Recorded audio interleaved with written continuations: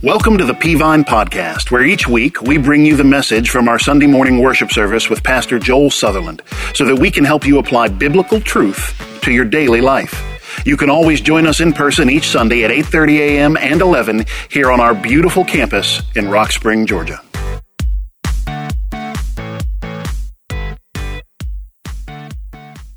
Today. Hey, I started a sermon series a few weeks ago entitled Glue, Making Your Family Stick, because here's what we know, that sometimes it can feel like your family's falling apart. It can feel like your marriage or your children or your finances or your communication, whatever it may be, you feel like that is falling apart. And we use this phrase. We say, our family is coming unglued. But there is hope for that. There's a solution for that. There is glue to glue it back together. And the glue is the Word of God. And so what I've been doing in this sermon series is something different than normal. I'm normally an expository preacher, which means I take a passage of Scripture and I expose it. But what I'm doing now is what's called topical preaching. And I'm trying to just be as rubber meets the road as I possibly can. Practical tips from the Word of God. Observations from 25 years of pastoring, research, and just some good old-fashioned common sense. Because not everybody got a good dose of that when they were born, right? Amen? Like, don't look right or left, just look this way. But not everybody got as much as what we would hope they would get. So I want to preach on this subject today, how to pray for your family. Because I'm going to tell you, when it comes to gluing your family back together, let me say without reservation that prayer is the primary glue that will glue your family back together. There are going to be times you don't know what to do. There are going to be times you do know what to do. It still needs to be bathed in prayer. So today on Mother's Day, I want to talk about prayer. Today's the hardest day. If you're a guy, today is the hardest day of the year. Why? Because nobody helps us pick out presents today. We kind of got to do it on our own, you know. And so, like at Christmas time, my wife spends months shopping for Christmas, and she's put so much work into shopping for Christmas. And when we're spread out and our kids are opening their presents, my kids are like, "Oh, Mama, thank you so much. Oh, Mama, thank you so much. Daddy, do you want to see what you got us?" Because I don't know, man. They're girls. It's makeup and rouge and lipstick, mascara. I don't know what all that stuff is. So she does all the work. But on Mother's Day, you have to do it. And guys are not great at gift giving. As a matter of fact, there was a company that did a research project and wanted to determine what were the worst Mother's Day gifts ever given. They came up with the top 30 list that women said was the worst Mother's Day gift ever given. Now, I'm not giving you all 30, but we're going to start at the kind of number 27, and we're going to count down from number 27. But I'm only showing you about 10, not all 30, but I thought I'd show you some of the important ones. Number 27, a can of beans. Now, to be honest, I don't know if it were pinto, red kidney, I don't know, but a can of beans. I hope you did better than that. Number 20, an ironing board cover. Now, gentlemen, if your ironing board, you wouldn't know probably, but if it is worn out, buy a new cover. Not on Mother's Day, right? Number 18, a calculator. Somebody went to Family Dollar, and number 17, this one, toilet paper. Now, I can't figure this one out unless I refer you back to number 27, if you remember what that one was.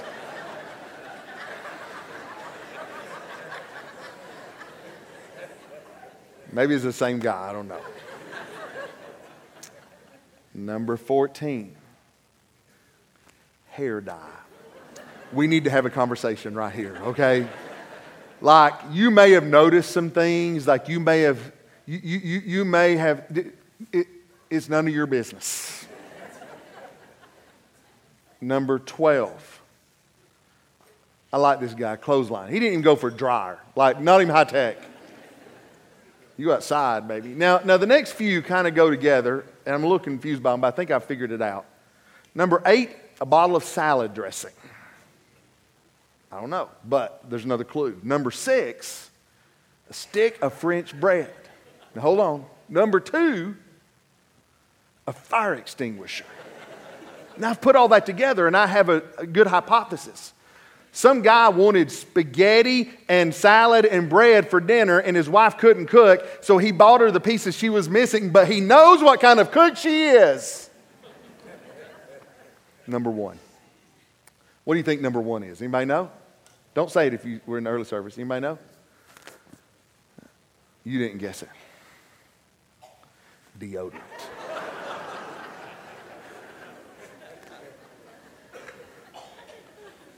I hope you did better than that, right? I hope you did better than that.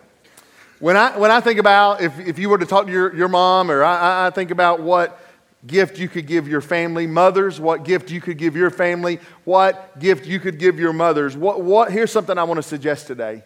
What we could all give to one another is that word I have on the screen, the word prayer. See, prayer is not supposed to be a superfluous activity that you get around to when you have time. Prayer is an essential part of the Christian life. Prayer is a vital part of your walk with God. Prayer is a central part of the Christian experience. And let me take it even a step further, because prayer is an essential part of your family life. Can I just be honest with you? Your family needs prayer. And I want to say to you, if you're a mom here today or you're a wife, can I say that you need to be praying for yourself? You need to be praying for your husband. You need to be praying for your children. But if you're here today and you're a dad, you need to be praying for yourself, and you need to be praying for your wife, and you need to be praying for your children. If you're here today and you're a teenager, but we're all children of some parent, you need to be praying for yourself, your family, your parents. If you're a grandparent, I often have grandparents like, well, preacher, I'm too old to serve God. You're not. You can still have a ministry of prayer for your children, your grandchildren, and get this, even other people's children. If you're here today and you're single, you can pray for yourself, your family, and your future family. The time to start praying for your family is before you even have one. And listen, I love it that you're filling out the survey. Thank you to the scores of people. If you don't know, we have a survey on our app. And if you just download Peavine City, there's a survey on there. And I have 3 questions. If you could go back and tell your newly graduated from high school self one thing, what would you tell yourself? I'm going to talk about some of those things next week. If you could tell your new parent self one thing, what would you tell yourself? If you could tell your new married self one thing, what would you tell yourself? And here's a phrase that kept coming up over and over. Get this, here's the phrase, pray more. Pray more. You are not going to get to the end of your life and wish you had prayed less. You're not going to be at the end on bed and say, I spent too much time in prayer. There's no way. Because I want to be honest with you. Here's the type of praying we're doing. Too often we are engaged in our family life only in reactionary prayers. That is, I've seen it so much in ministry. My marriage is falling apart. I need to pray. My kids are going wild. I need to pray. The doctor gave us bad news. I need to pray. And we get into trouble, or we get sick, or something starts coming unglued. And all of a sudden, everybody wants to pray. And they're reactionary prayers. We are reacting to bad circumstances in our lives. But get this. The Christian life, especially prayer for your family, is not supposed to be reactionary prayers. Can we call them this? Precautionary prayers. That you need to be praying for your marriage while it's good. You need to be praying for your kids while they're obedient. You need to be praying for your health while you have it. Those are precautionary prayers, and too often we don't pray for our families because we're just in the reactionary mode of praying when things fall apart. But can I tell you, it's easier to pray before things fall apart. So let me do this today. I want to encourage you. These notes are going to be online at peavine.org/glue. This sermon and the notes that you'll see on this screen will be online sometime this week. But I want you to take notes. We're going to do something at the end. So I'd encourage everybody to pull out a piece of paper or something, scribble on, lipstick, mascara, pencil, something, and write something down. I want to teach you how to pray for your family. And this is just going to be a simple sermon. I'll let you go on time today. And I want to just get some thoughts in your mind on how to pray for your family. So number 1, let's talk about this. Why we pray. Ephesians chapter 6, verse 12 says this, "We are not fighting against flesh and blood enemies, but against evil rulers and authorities of the unseen world, against mighty powers in this dark world, against evil spirits in the heavenly places." I think sometimes we wonder if we ought to pray. Does prayer make a difference? We recently had a politician, I won't tell you her name, but her initials are AOC, who recently said, basically, keep your thoughts and prayers to yourself. What good are they doing? We live in a day, and I'm afraid sometimes even in our families, we wonder, do our prayers mean anything? Why should we pray? Well, I want to give you very quickly just a few reasons why you need to pray. Number one is this: if you aren't praying for your family, who is? This dawned on me years and years ago when my kids were first born, and I said, chances are, if I'm not praying for my children, then probably no one is. I couldn't stand the thoughts of my children going unprayed for, or my wife going unprayed for, or my family going unprayed for. And listen, when you start a family, or when you're in a family, there ought to be a burden of prayer upon your heart. There ought to be a responsibility of prayer upon your heart that you feel like that if nobody else is praying for your family, then you're going to take up the mantle. Now, I know my wife prays, but it was my responsibility. She knows I pray, but it's her responsibility. That I'm going to approach it this way, that if no one's praying for them, who is? And there could be a good chance that in your home, that if you aren't doing the praying, then no one is. If you're not praying for your marriage, if you aren't praying for your kids, if you aren't praying for your parents, if you aren't praying for your grandkids, it could be there are no prayers being said. So why do I pray? Because I could be the only one, and a burden of prayer and the responsibility of prayer falls to you. Secondly, the reason we pray for our families is because the enemy is on the attack. Make no mistake about it, the spiritual forces of darkness would love to ruin your family. It would love to destroy your family. They want to rob your family of its peace, of its joy, of its happiness, of its love, of its commitment to one another. The enemy is on the attack. The enemy wants to ruin your marriage. And you say, well, preacher, my marriage is great. But listen to me, the enemy has a plan to destroy your marriage. The enemy wants to ruin and enslave your kids into sin. You say, well, my kids are great. I know it. I get it. They are. They're fantastic. But you have to understand the forces of hell have a plan to enslave them in sin. He wants to destroy your future. He wants your family arguing, fighting, negativity, discord, mistrust, and jealousy. Have I said enough? Just when I say that, we feel the need to pray. You have to pray. Prayer is spiritual warfare, and prayer activates heaven against the forces of hell to push back the darkness. Prayer is on the attack. Number three, the reason I pray is God can see what you cannot. See, you don't know what's around the corner in your life, but God does. Things may be great now, but it's normally too late to pray when you have to pray. See, when things fall apart, we're usually praying for things that we wish would not happen that have already happened. And the time to pray is before that. You say, preacher, I have my family fairly prepared. I'm sure you do, but you cannot prepare for what you do not know is around the corner. Number four, why I pray is I want the favor of God on my family. Now, prayers are personal act, I know that. I'm not filling this sermon with a bunch of personal stories the way I normally might do, but I'll tell you this, for years and years I have prayed the favor of God on my family. About the year 2000, a book came out called The Prayer of Jabez. Anybody ever read The Prayer of Jabez in the room? You probably read it. We have the tendency in the Christian life to read it and move on to the next thing. But I read The Prayer of Jabez and it stuck with me and I couldn't get it out of my mind. And shortly after that, I put it on a prayer list and I've prayed it. And if you've not picked up the book, you probably have to buy it used now, but it's a fantastic book. And here's what it's based on, is 1 Chronicles 4:10.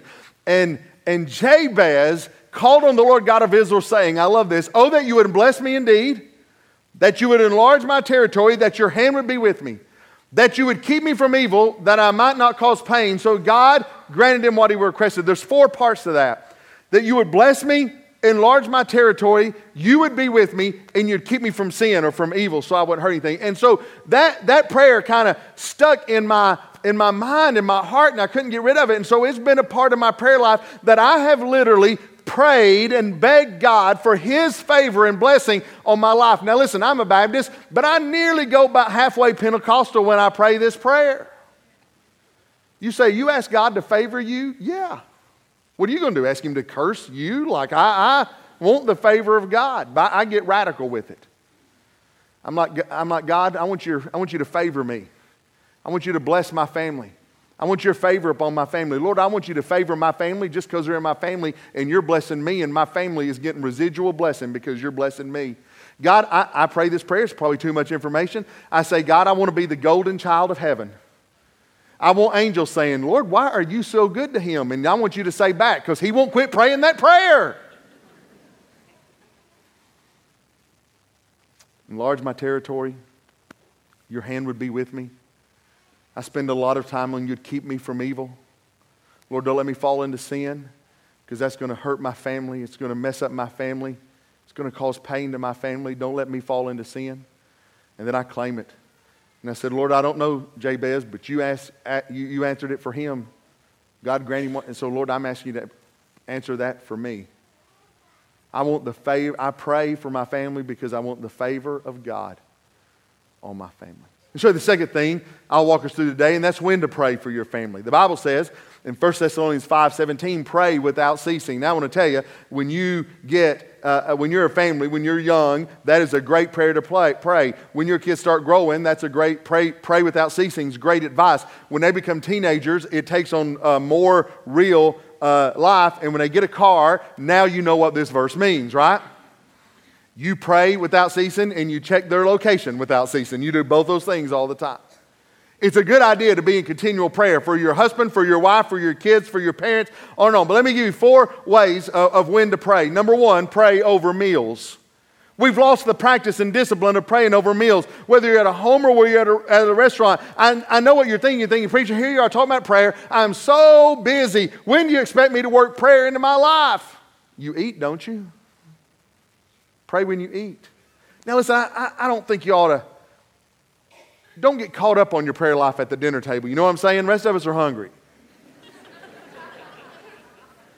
I was, before I met Sherry, I had this little girl I dated, and we were young. It was before I met Sherry, and I wound up at her house on Thanksgiving. I grew up in a strict Christian home, independent Baptist, and she came from a strict Christian home, and they didn't really appreciate the fact that I think I was maybe 16 and she was 15. They didn't really appreciate the fact that she had brought a date to her house on Thanksgiving Day, and I was a little nervous about it too. We weren't real serious, but somehow I wound up there on Thanksgiving Day, and so she had a big family. They were all very religious, and her papa prayed before Thanksgiving dinner.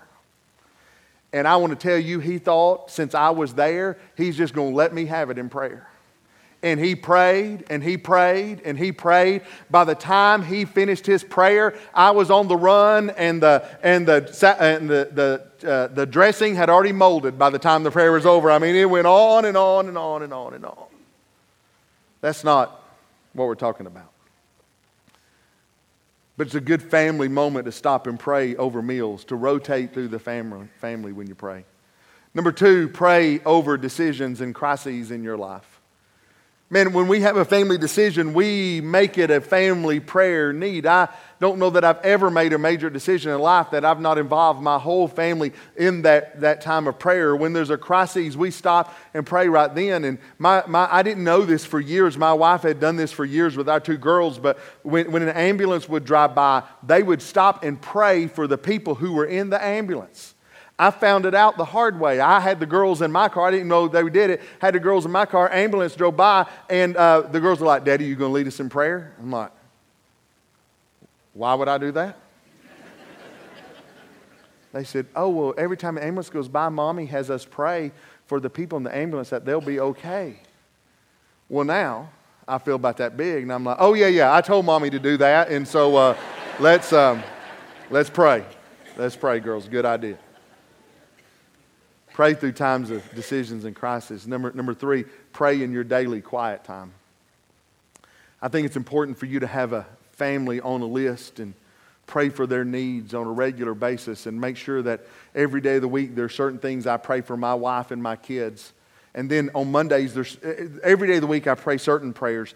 Then on Monday there's a set of things. And on Tuesday there's a set of things. On Wednesday, on down the line. And make sure you're spending time with the Lord every day yourself. And then number 4, pray at night before bed when they're young. Can I tell you this? Let me just tell you the honest truth. I'm a preacher and I want to be as transparent as I can be. When they get to be teenagers, for us, this was almost impossible to do. Almost impossible. Because we had one at a gym and a ball game at one place, another one in a gym and a ball game at another place. There were 4 of us going to bed at 4 different times, getting in at 4 different times. So here's what we did when they became teenagers and we kind of got in that mode. We would say to them, hey, girls, we trust you. We'd buy them devotion books and Bibles and we'd say, we trust you. You should be walking with God on your own right now. So we're giving you this stuff and you should be walking with God on your own. But when they were little, some of the sweetest moments of my life was when Sherry would take our little kids and go up to the bedroom. Savannah had a water bed. You remember water beds? Y'all remember those?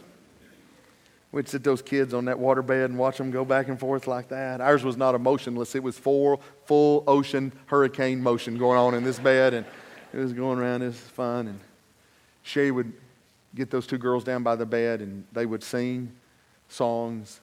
They would read books and they'd read the Bible and they'd pray, and she made it fun. And such great memories.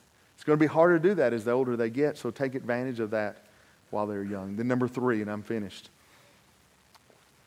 What do I pray for my family? Philippians 4:6, be anxious for nothing, but in everything, by prayer and supplication with thanksgiving, let your requests be made known unto God. In everything. Now, I can't preach everything, but let me give you some ideas. And I just be honest with you, these are from Scripture. But literally, these are lifted straight out of my prayer life. Let me give you 9 different ways to pray. Number 1 is this: pray for their spiritual needs. Since before my kids were born, I prayed for them to know Jesus as Savior. Since before my kids were born, I prayed for them to know God. Even now that they're adults, both know Christ as their Savior, I still pray, Lord, make my kids certain in their salvation. That is the most important question. I want to tell you, if you're here today and you do not know Jesus as the Lord and Savior of your life, listen, that is the most important thing you can do for your family, is know for sure that when you die, because you're going to, that Christ is in your life and heaven is your home. I prayed for my kids to follow Christ. Hey, get this. I pray for my kids. I still to this day pray for my kids to love the church. I pray for my whole family to love the church. I want them worshiping God. I want them to love worshiping God. I want them to love the music of the church. I want them to love the mission of the church. I want them to love the message of the church. I want them to love it all. And I've prayed forever. Lord, I'm a preacher, man. Kids can get bitter when they're in a preacher's household. Don't let it happen to my kids. Let them fall in love with the thing you died for, the church. I pray for my kids to walk with God. I pray for my kids to serve God. Number 1, pray for their spiritual needs. Number 2, pray for their future needs. I pray for my wife and her future every day. When my kids were little, I prayed for who they would date, and I prayed hard for who they would date. Hard. If a boy made it through my prayers, I want him to be slightly bruised on the other side. A little bit afraid. I prayed for their future spouse, who they would marry. I prayed for life decisions. I prayed for what college they'd go to, what career they have, what job they have. Can I tell you something? When you start praying for the future of your family, you'll see Bible verses and you'll notice some things that you need to even train your kids in because you're praying for their future. Number 3, pray for their daily needs. That's part of the Lord's Prayer. Hey, can I tell you this? You go back to pray for their future needs. Heard about this story, this elderly couple. They've been married for 60 years, but you kind of think if you make it to 60 years, you're going to get along really, really well. And they didn't. They were at each other's throats, and they argued got up in a fight, went to bed in a fight, and fought all day long. But they kind of got older in age, and their kids had to put them in a retirement home. And the kids put them in the retirement home, and they thought, well, they'll be around other people, and they'll tone it down a little bit. And they didn't tone it down at all. It was near fist fights, blows, yelling and screaming. The retirement home had enough of it. And the retirement home came to them and said, we've never told a couple who've been married 60 years of this before, but if you don't stop it, we're going to kick you out of the retirement home. So one night before they went to bed, the wife looked at the husband. She said, Joe, I don't think we're ever going to get along. I don't think counseling will help at our age. I just think we need to pray a prayer, and this is radical, but we need to pray it. I just think we need to pray one of us dies.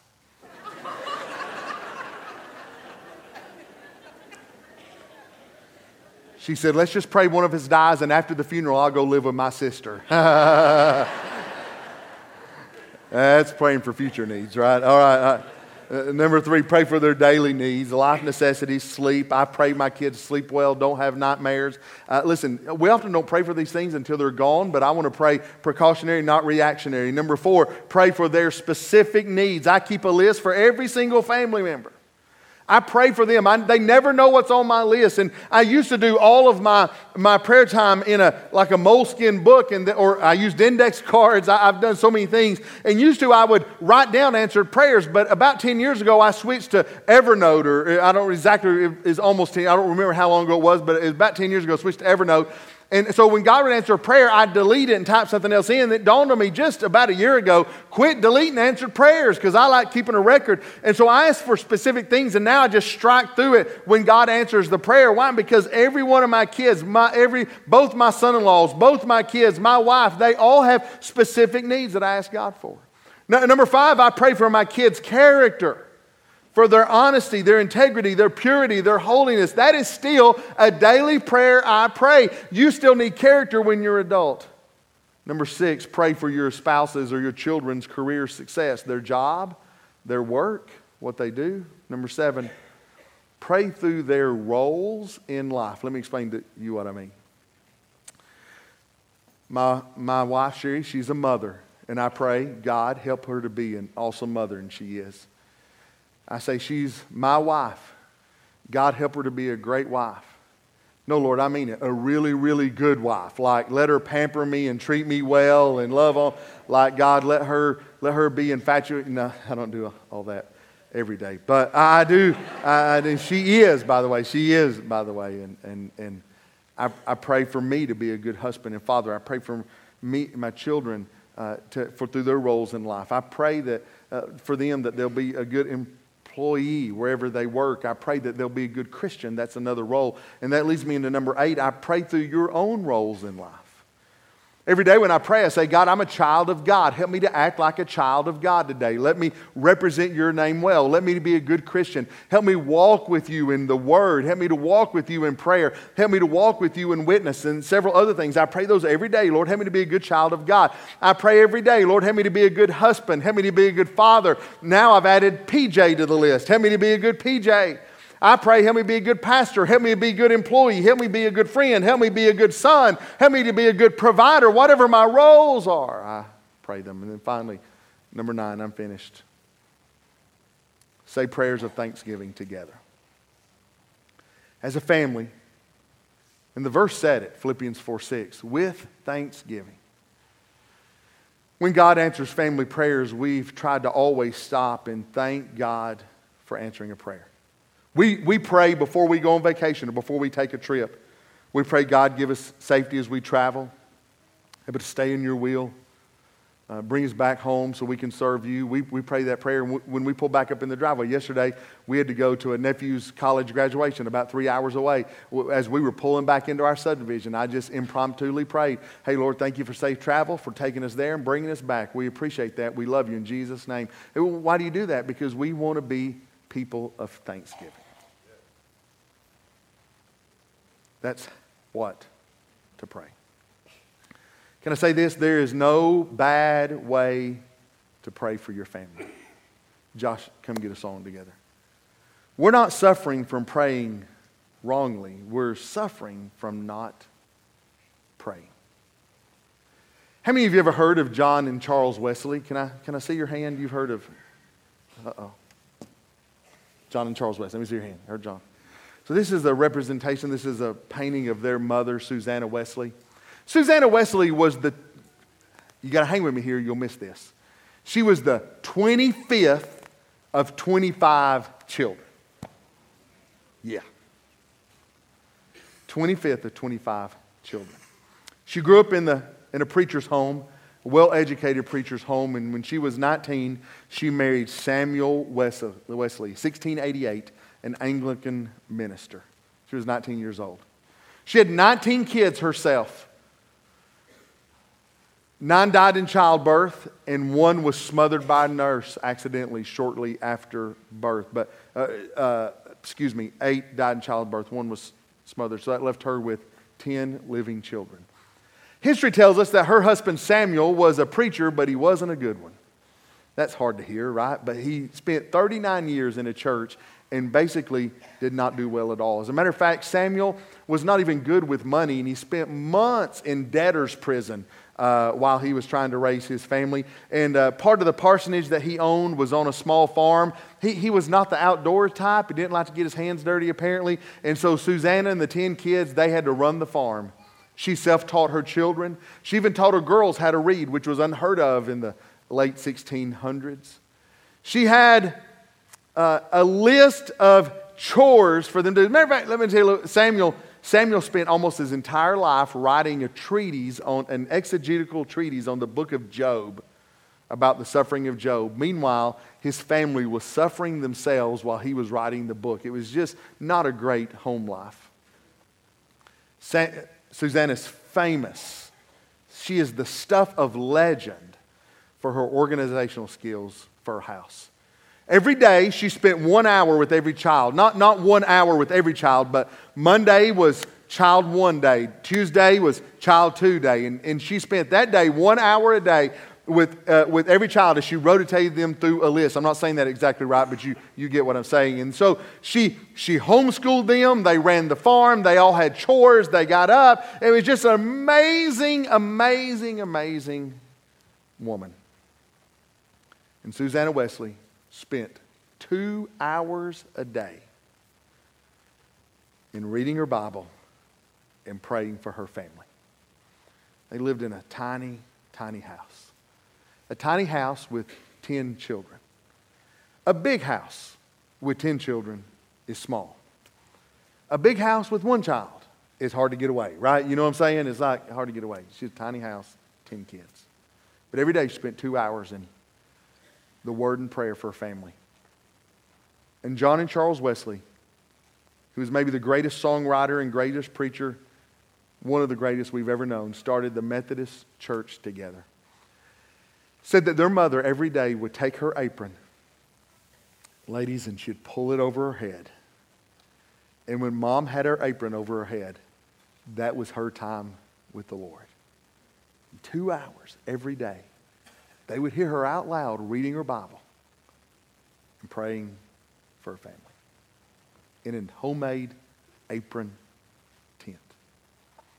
And I'm just going to tell you, Susanna Wesley run the farm, being a teacher, raising 10 kids, basically all by herself, can pray for her family. So can we. Would you stand with me together across the room?